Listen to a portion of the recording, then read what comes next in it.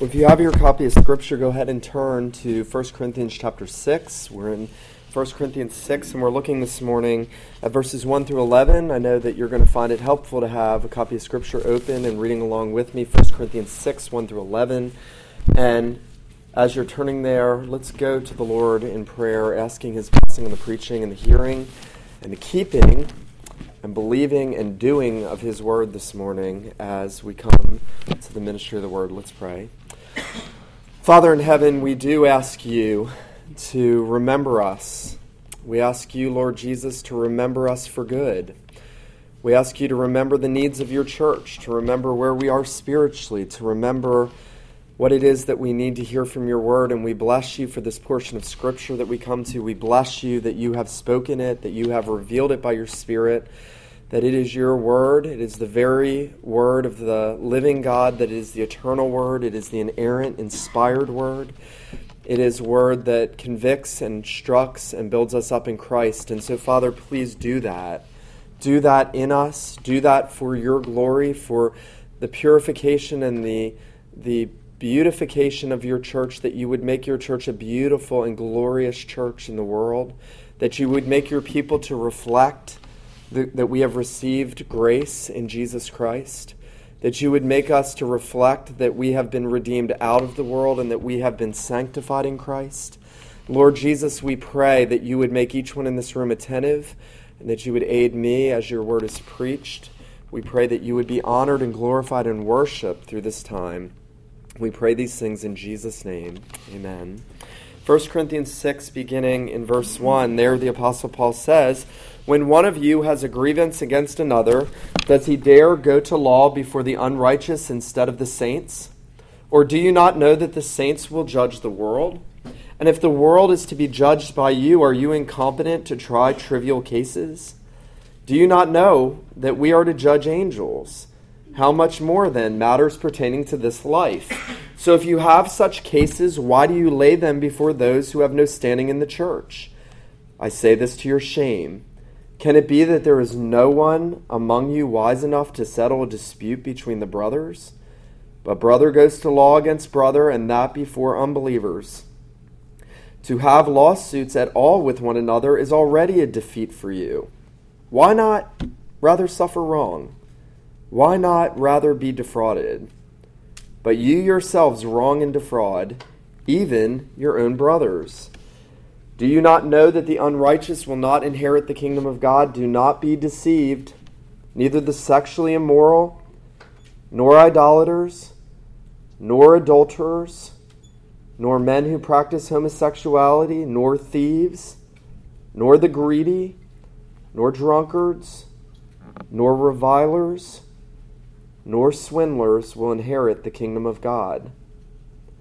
And such were some of you. But you were washed, you were sanctified, you were justified in the name of the Lord Jesus Christ and by the Spirit of our God." This ends the reading of God's holy, inspired, and inerrant word to us this morning. Well, there is a very well-known pastor in our circles who has a very fruitful ministry, has had a very fruitful ministry over the years, and sadly, over the last few years has been caught in controversy. A number of disgruntled former ministry partners have viciously attacked this man for character defects, for flaws, for wrongdoings that happened to them in ministry. They have built websites, they have taken it to the Washington Post, and now one of them most recently has said that he's contemplating an $11.2 million settlement for being out of work for 3 years. Now, there's something very wrong with that. Even if the man that they are upset at did things inappropriately, didn't handle things properly, the Scriptures are exceedingly clear that that's not how Christians handle things. There have been attempts made for these men to be reconciled, for mediators to come. Many of those that are setting up websites who are threatening to sue are unwilling to sit down with a mediator unless they get their way, unless they get their terms met, unless things are handled on their terms, in their way, and they are vindicated first. That's not what the Apostle Paul says. Now, this passage may seem sort of far removed from us. We may think, well, I don't see anybody in this small congregation suing people, and I don't see people sue happy. I don't see people ready to get caught up in litigation for things and ready to take their brother or their sister, let alone an unbeliever, around them to court. Now, let me say a few things at the outset. Paul is not saying that legal systems are wrong. This Apostle Paul will actually honor the governments of the world. He will actually tell you to submit to those governing authorities, to pay your taxes, to do things decently and in order. Paul's not saying that law as a profession is wrong. You know, everybody likes to speak ill about lawyers until you need one. And then we like lawyers. Lawyers have a place in this world. What Paul is teaching in this is that Christians have been redeemed out of the world, and Christians belong to something bigger and better and higher. Christians are citizens of heaven. Christians are saints, he will call them here. Christians ought to live as saints in the world. Christians ought to do things differently than the world does them. And there are lots of implications. There are lots of nuances that Paul puts in here explaining why it's wrong for Christians to go to court against one another.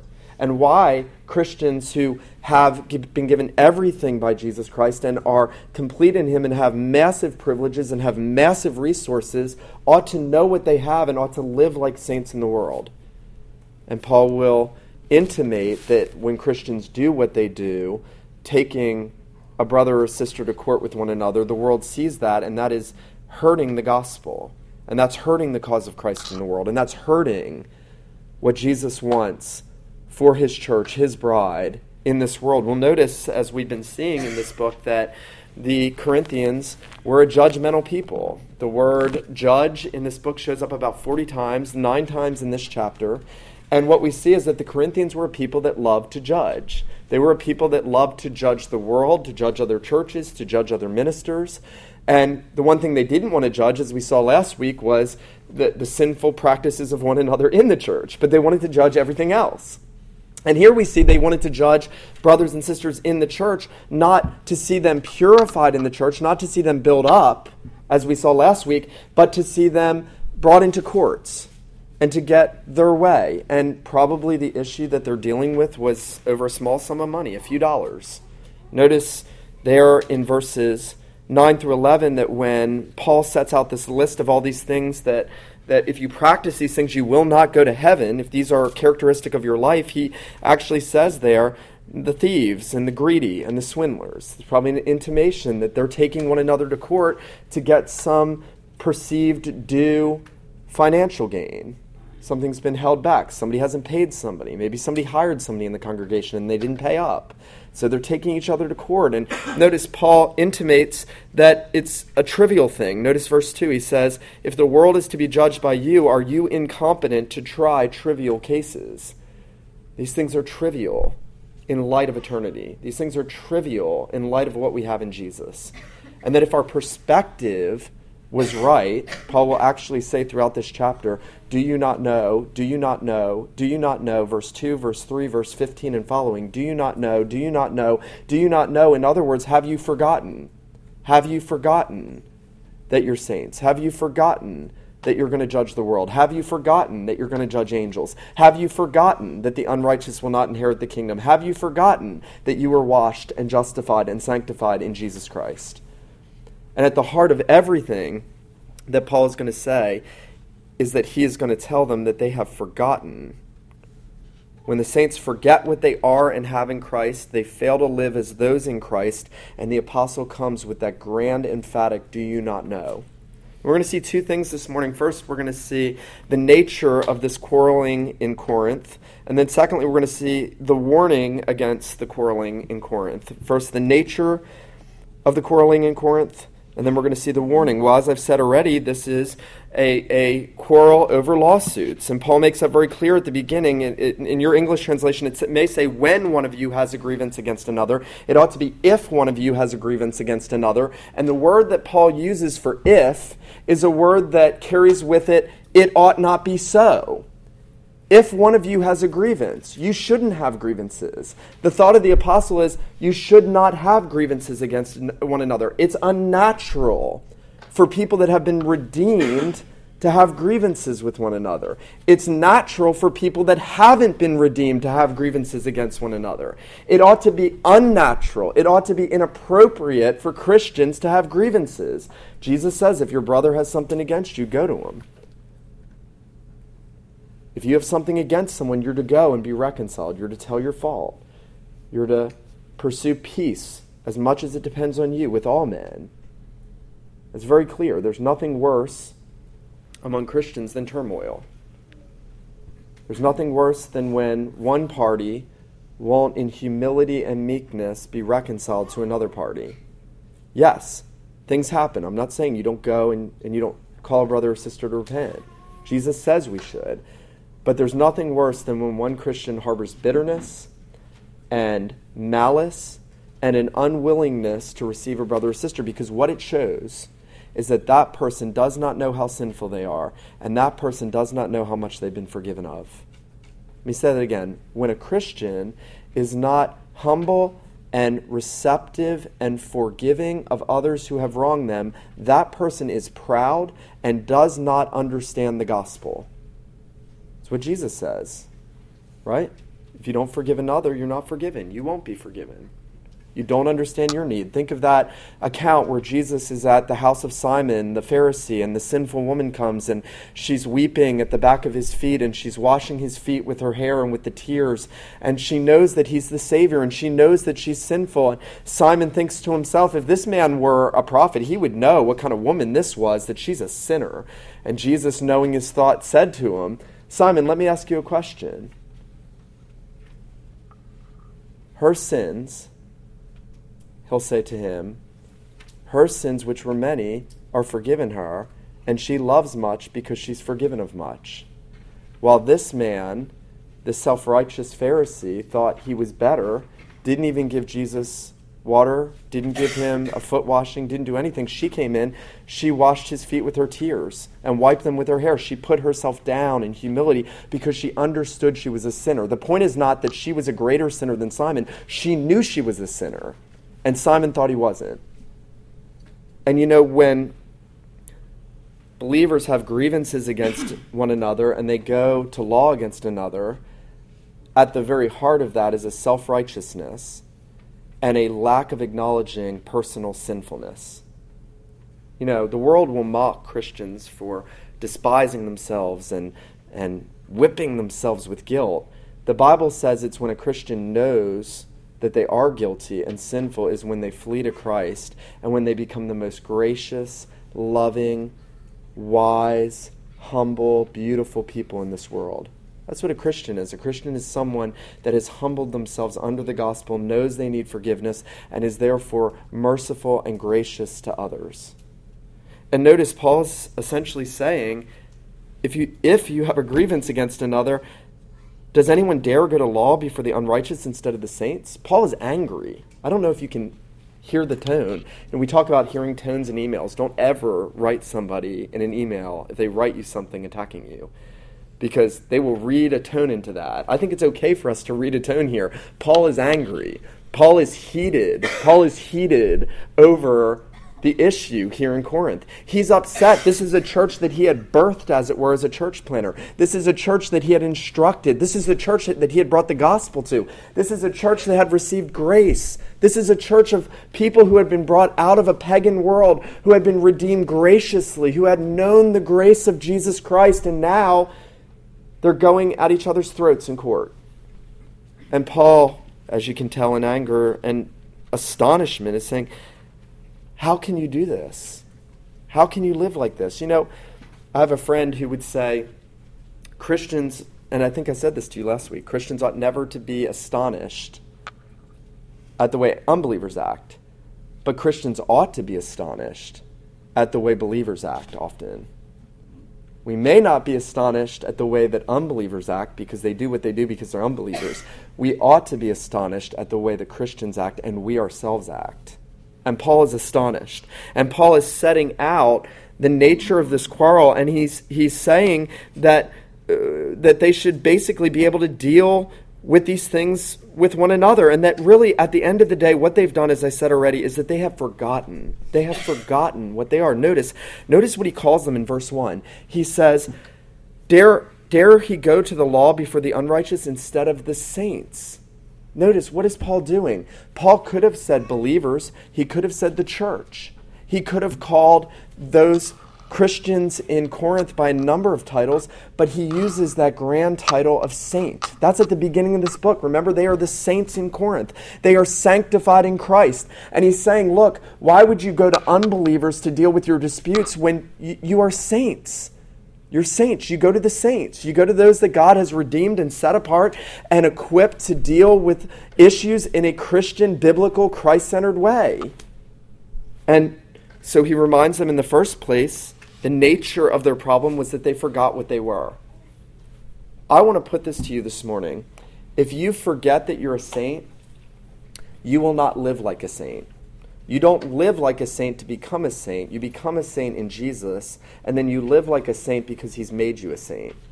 If you forget that you're a saint, if you forget that those around you are saints, not some special group of holy people that did a whole lot of things and have a whole lot of super ergated works and some big bank for other less spiritual people, but that all of you are saints. And when you remember that you're saints, you will live like saints. And when you forget that you're a saint, you will not live like a saint.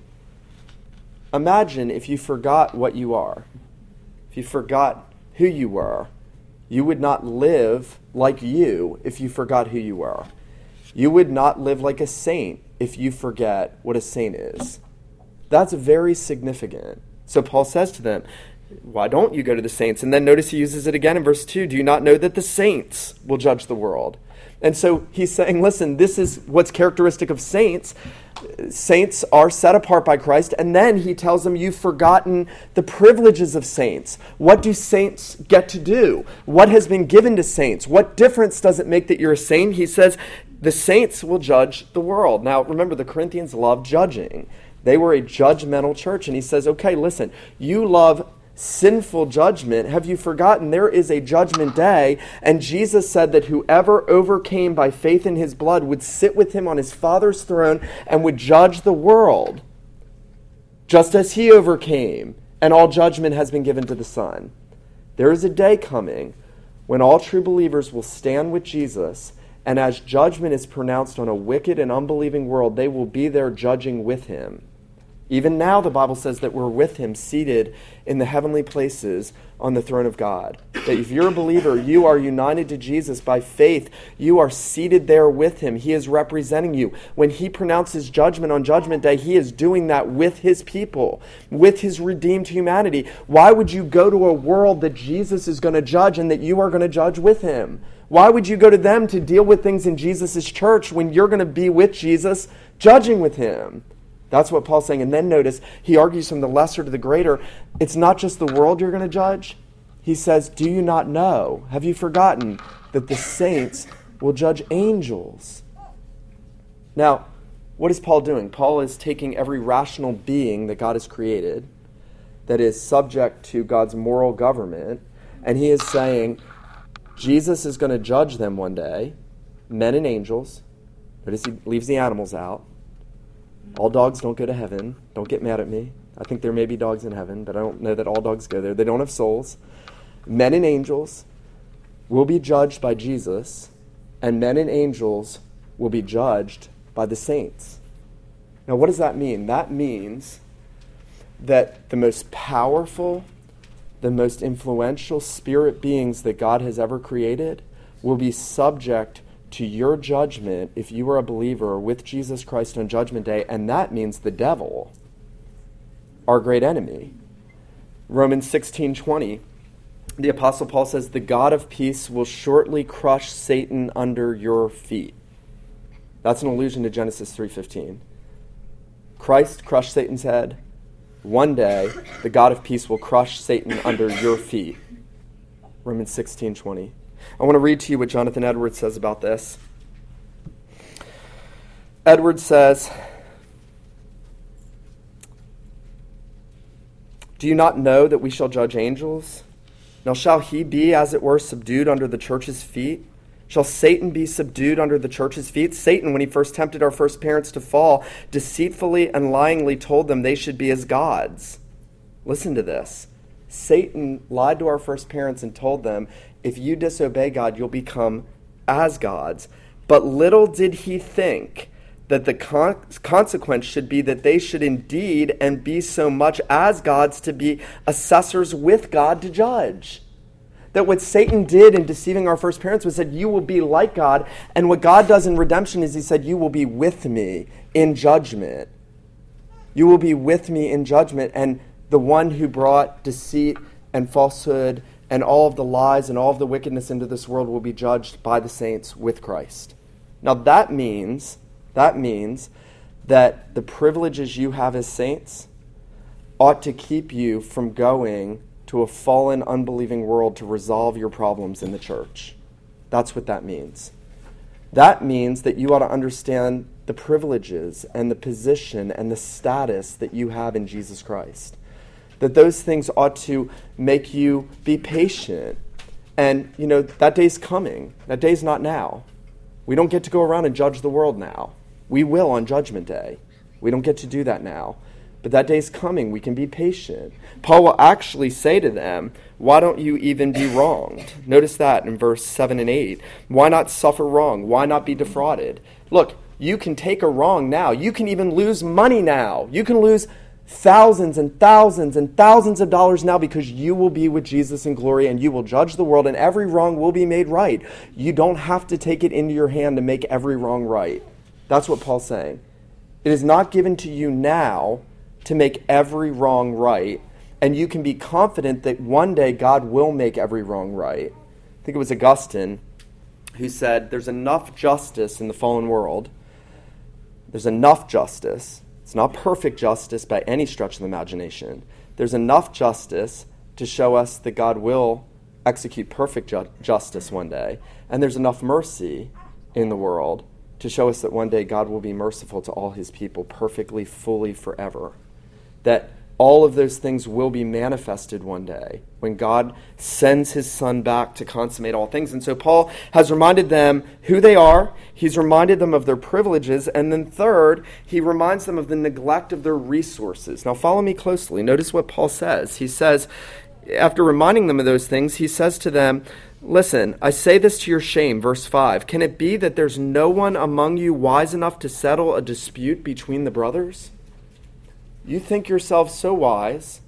You've had all your eloquent teachers. You've had all this worldly wisdom. You think you're better than all the churches, and yet you're resolving issues in a secular court. You don't even have a wise man among you who can resolve this dispute? I don't know that he means elders. I think maybe he means elders, but Paul is scorning the sinfulness of this church, that they wouldn't even seek out if they had a man that was wise enough. Like with the wisdom of Solomon, that God gives that kind of wisdom to divide between those difficult cases, that he gives ministers to the church to help decide between difficult cases, men who know the word, men who can execute righteousness, and who can give good counsel and advice. And Paul says, look, you've been given everything. You're going to judge the world. You're saints. You don't even have one wise man that can deal with this. What that means is that for us as a church, we may come to a point, you know what? I'm going to be honest with you. I don't want to delude you at all. I think if God allowed Satan to have his way with this church, if the Lord withdrew his hand for just a time, that we would have division all over the place in this little congregation. You know why I believe that? Because every New Testament church, with the apostles as their pastors, had those problems. And we see the sinfulness of men. And I just saw a friend walk away from the faith and embrace false teaching, leave a ministry and go to a church that teaches another gospel. And I see men leave their wives who were in ministry, who had families, young children, faithful PCA pastors leaving their families. And I am not so deceived to think that division and strife couldn't happen to this body. And when and if it does, we need to come here. We need to seek out wise men. We need to find a saint who can help resolve disputes. We need to be humble. We need to be willing to take wrongs. That's the nature of the problem in Corinth. That's been given to us so that when we're facing that, we'll handle that in a God-honoring biblical way. Well, secondly, Paul tells now the church, he warns them. He warns a quarreling church. And notice what he does in verse 9 through 11. In one of those more searching and even frightening passages of Scripture, he says, "Do you not know that the unrighteous will not inherit the kingdom of God? Do not be deceived." Now remember, we've talked about deception. We've talked about self-deception already in our study here. Paul is again telling them that deception is the great problem of the church. This church was deceived. They were deceived into thinking they deserved better. They had to get their rights vindicated. They had to get their due. They had to get their few dollars from their brother that was keeping it back. They couldn't take a wrong. They had to get it. They were greedy. They were covetous, and they were swindlers. And Paul says, listen, do not forget, the unrighteous will not inherit the kingdom of God. Now let me say this. Paul is not saying people that attempt to establish goodness and righteousness go to heaven. The Bible is written against that mindset. Those that attempt to establish goodness and righteousness and reject the righteousness of Christ by faith do not go to heaven. But what Paul's saying is, don't think that you can live any way that you want to live and that there are no consequences. And if you're a professing Christian and you are living in these sins, and notice the totality of these sins, he says you will not inherit the kingdom of God. You will not inherit the kingdom of God. Don't be deceived. Don't think that somehow you can keep living in sin, and that you will go to heaven. And notice that Paul is concerned that they're not deceiving themselves. I want to read to you a quote by Martin Lloyd-Jones. He says, "Everywhere the Bible warns us against this terrible danger of being deceived. Indeed, we can put it like this, that the case of the Bible from beginning to end is that man is in ignorance because he has been deceived. The whole story of the human race has gone wrong because man has been deceived by the devil. Go back to Genesis 3. There it is. God makes the world, makes man perfect, puts him in paradise. Well, he should have lived happily. He should have enjoyed the companionship of God, and he'd have been given the gift of immortality. And that would have been the story, but that isn't the story. The story has been one of unhappiness, jealousy, envy, murder, wars, all the horrors that are depicted in the Bible and that we are familiar with in secular history.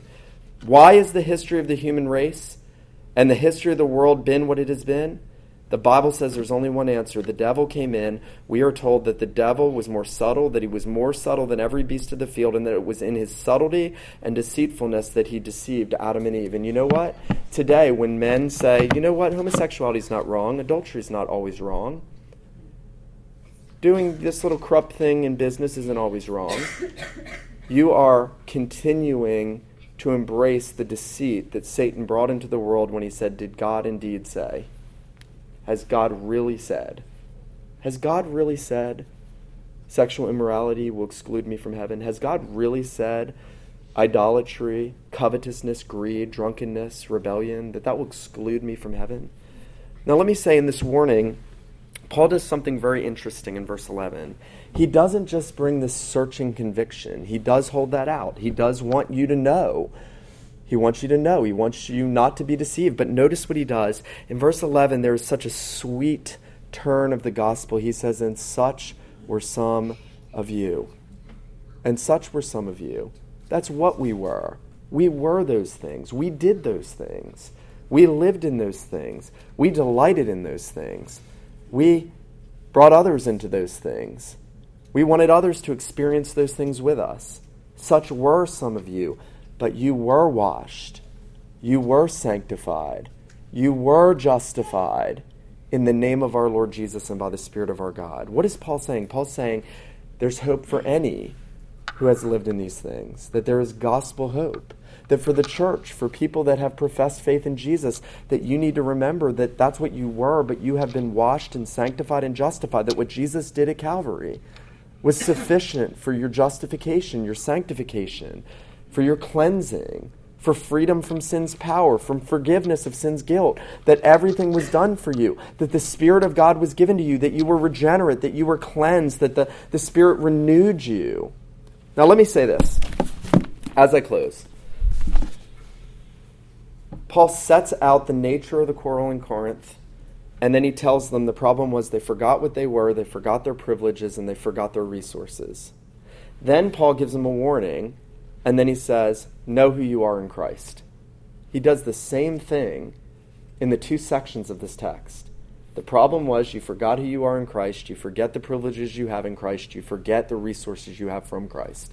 And then he says, don't be deceived, you're not going to go to heaven if you practice these things and live in these things, but no, you have been washed, you have been sanctified, you have been justified in Christ, so that the way forward, and let me say this, listen very carefully, the way forward, the way to avoid what the Corinthians fell into is to know, believe, and be assured of those things. It's the same message, isn't it? Every time. Why? Remember what Luther said when his people came and he said, why do you always preach justification? Because you always forget. Because you always forget. That's what Paul's saying. Do you not know that you're a saint? Do you not know that you're going to judge the world and angels? Do you not know that the unrighteous will not inherit the kingdom of God, but that you have been washed and sanctified and justified? Do you not know that? You know, as a closing application, the more I've read the Bible, the more I've realized that having your mind renewed through the scriptures and the truths that we've heard, the more that you have right thinking, the more you will have right living. The more you have right thinking, the more you will have right living. It's possible to have right thinking and wrong living. You have to have faith in Jesus. The Spirit has to be operating in your life. But it's impossible to have wrong thinking and right living. Let me say that again. The Corinthians forgot. They had wrong thinking. They had wrong living. Paul says, do you not know? Know who you are in Christ. Think the right thoughts after God out of His Word about who you are in Christ. And you know what will happen? When we have disputes, when we have difficulties, they'll have a way of working themselves out. I have some very close friends. I've had some big fights with them. As you know, the closer you are to people, the more heated things can get. I've had some throw down on the mat fights. And some of those are some of my best friends in the world because we come to each other and we say, hey, I was wrong. Will you forgive me? That was awful. I love you. I value your friendship. You're a brother in Christ. And our friendship grows stronger and stronger and stronger. And then we have less and less and less of those fights because we value more and more and more what we are and what we have together in Christ. That's what Paul's saying. That's what he's saying to the church. Let him who has ears to hear, let him hear this morning what the Spirit says to the church. Let's pray. Father, we thank you so much for this sweet word. Though we look at these troubles and we know our own strife and our own difficulties and our own contentions that often arise, and we are grieved over those and we don't want those. Heavenly Father, we don't want them in our fellowship. We don't want them in our homes and our marriages and our friendships. We know that they oftentimes have a way of springing up, and so we pray that you would help us to remember these things, that you would give us right thinking about what it means for us to be saints and what privileges we have that we will judge angels in the world. Oh God, we pray that you would be merciful to us, that you would make us to know that we have been washed and justified and sanctified in the name of the Lord Jesus, that you would give us more of your Holy Spirit, that you would cause our minds to be renewed by the Scriptures. Father, make us quick to be humble. Make us willing to be wronged. Father, we pray that you would take all the truths of this passage and that you would cause them to live in us and to transform us and to change us by your grace. We pray these things in Jesus' name. Amen.